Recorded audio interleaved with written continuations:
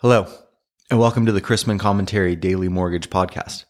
It's Friday, so I wanted to do something special and have my dad read his opening paragraph of non sequiturs since we are here in the same room. But he is battling a bout of the hiccups, so you'll once again have to settle for me. Topics on today's episode include the recent volatility in the bond market, an interview with Spruce CEO Patrick Burns, and a crystal ball on mortgage rates. Just kidding. Nobody has a crystal ball. Huh? Rates don't continually go down and then stay there for an indefinite period of time? No, they don't. There's an opinion piece in the Wall Street Journal that suggests we'll have herd immunity by April. COVID cases have dropped 77% in 6 weeks. Experts should level with the public about the good news. Every lender will tell a client that good economic news is bad for lower rates. We return to the question of, what's a lender's cost to create a servicing asset worth a point? Yes, yesterday's rate move was dramatic, though we're already seeing rates come back down slightly this morning, as you'd expect.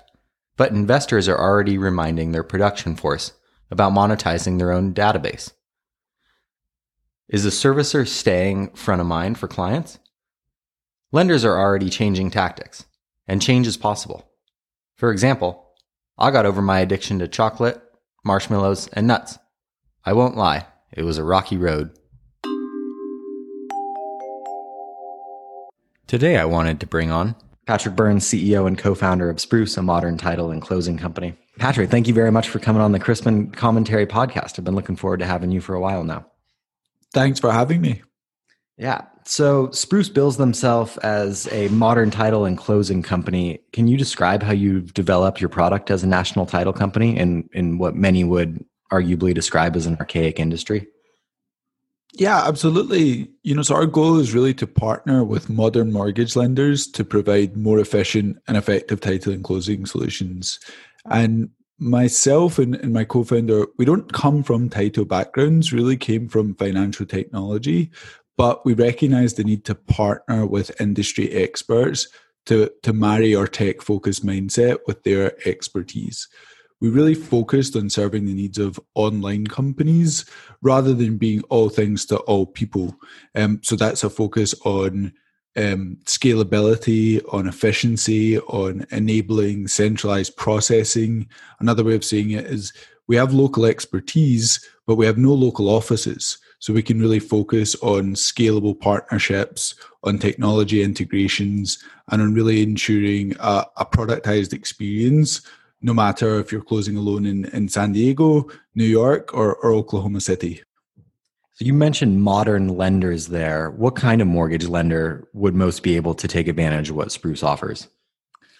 We work with all types. We work with non-bank lenders, banks, credit unions, and so on. And it's really lenders at any phase of their modernization process. So that's maybe, brand new startups or established banks. The important thing is that they're ambitious in their approach to providing a modern mortgage experience.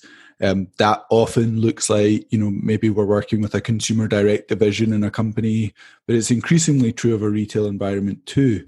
It means different things, I think, within different organizations. And again, what's important is just that focus on efficiency, scalability, and a great borrower experience. I think that's something we could all get behind. So recently we've seen a very low interest rate environment, record refinance volumes, great margins for the industry. Has that low interest rate environment been positive for Spruce? It's been great in the sense that it's allowed our clients to offer a great deal to borrowers at a time when they've needed it. It's also challenged us to work even more on scalability and efficiency with our partners in an environment that's also forced us to rethink some internal processes and have mortgage lenders be rethinking their processes as we've had to move in large part to a work from home and remote environment. I do think we also have to remember that prior to this boom, origination costs were continuing to rise higher than ever. And so the one thing that what I see, are the smartest lenders doing is using this as an opportunity to prepare for a post zero interest rates world in order to plan now to keep costs under control when the getting's less good, as it were.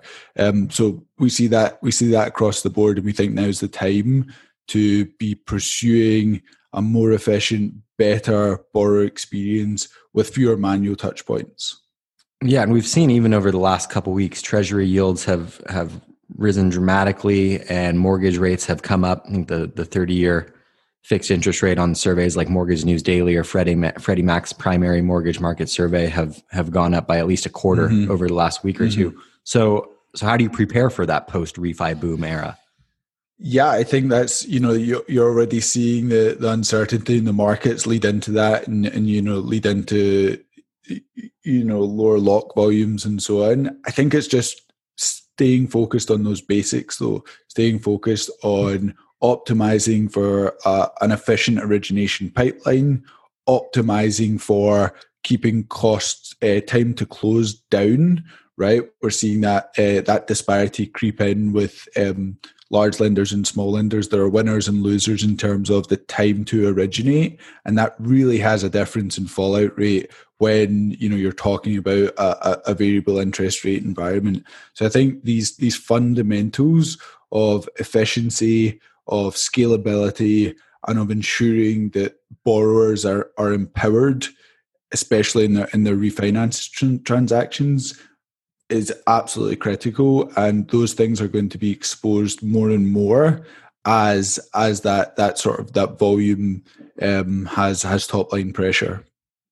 And I think this is an area of great interest to our listeners on this podcast. What's the best way for them to reach out to Spruce if they're looking for a modern title and closing company? Yeah, absolutely. I would encourage you to get in touch. You can go to our website, spruce.co, and fill in a form there, and someone will reach out. Awesome. Thanks, Patrick. I really appreciate you coming on the podcast and taking some time to talk to me. Thanks so much for having me, Robbie. Huh? You don't own a crystal ball and didn't lock in your borrower earlier this week? Unfortunately, I don't own one either. So once the price wars begin in the mortgage space, I may need to find a new career. I was thinking being a rapper would be fun. What do you think of this rhyme? When this pandemic ends, I'm gonna spend. Apparently, many others are thinking the same thing, and that is why mortgage rates went up yesterday. Investors are okay if the move is driven by inflationary expectations. A quote-unquote technical move. But many believe rates have moved too far, too fast. Will the Federal Reserve move from being comfortable with rates going up to monitoring rates going up? Due to the pandemic, our government is incurring huge deficit spending, with trillions of dollars more of stimulus coming. Someone has to pay for that. Every day we have a growing Federal Reserve balance sheet as the New York Fed continues to purchase Treasury and MBS. Fortunately, as older, higher interest rate debt matures, it is being refinanced by our government at lower rates, and this lower debt service is delaying the impact of the government spending. But the markets are certainly looking ahead to the pent-up spending that will happen as the pandemic, hopefully, winds down. Yet the market is realizing that ultimately someone has to pay for it, traditionally in the form of higher taxes. On top of this, inflation concerns are emerging, especially as investors look ahead to a potentially booming economy as the pandemic winds down. The Federal Reserve has made it clear that it can change course quickly based on economic conditions. The yield on the benchmark risk-free U.S. 10-year T-note hit 1.61% yesterday. The bond market experienced a relentless sell-off, with the 5-year and 10-year Treasury notes rising 19 basis points and 13 basis points respectively, largely due to inflation fears. The sell-off wasn't limited to just the U.S., with global bonds experiencing the same fate as equities were routed in the risk-off trade. Both Atlanta Fed President Bostich and St. Louis Fed President Bullard opined on the move, but neither was concerned about rising bond yields, with Mr. Bullard saying that the move is probably a good sign, and Mr. Bostich downplaying the need for the central bank to get involved. I got my hands on one of MCT's client-exclusive market flash updates yesterday and found useful recommendations for the deteriorating market and the new UM30 2.5 market coupon. Lenders should keep up with rising optimal hedge coverage due to rising pull-through, decreasing borrower rate attractiveness, and increasing weighted average stage in pipeline as lock volumes fall. With loans out of the money, be sure to enforce lock policies and prohibit free extensions. Take advantage of AOTs for their cash flow benefits. Watch out for possible decreases in Fed purchases of the 1.5 coupon and avoid cross-hedging that production with TBAs in the 2 coupon.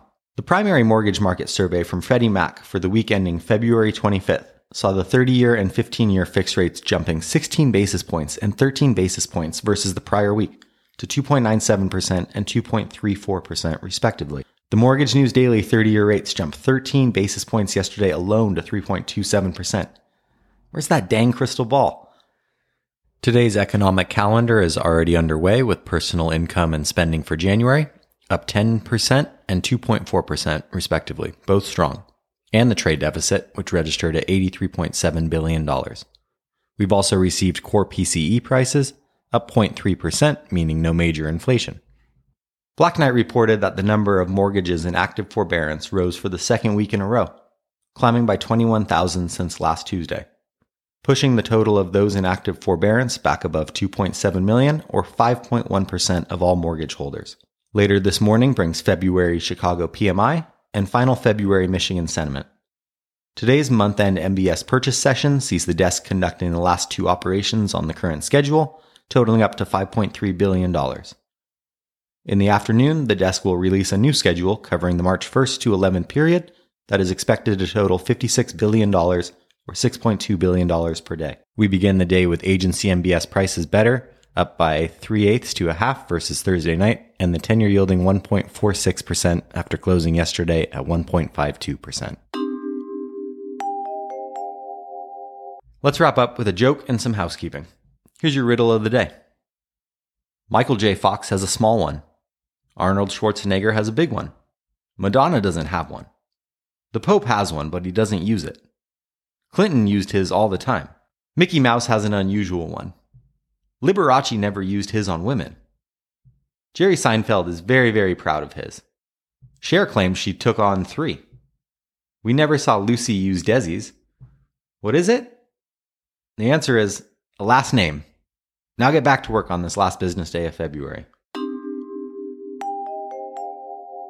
Thank you for spending a few minutes of your time with us. If you have any questions about the podcast or sponsoring opportunities, send me an email at robbie@robchrisman.com. Visit robchrisman.com for more information on our industry partners, access to archived commentaries, and how to subscribe to the daily mortgage news and commentary. To listen to or download past episodes of this podcast, search Mortgage News on any platform you get your podcast from.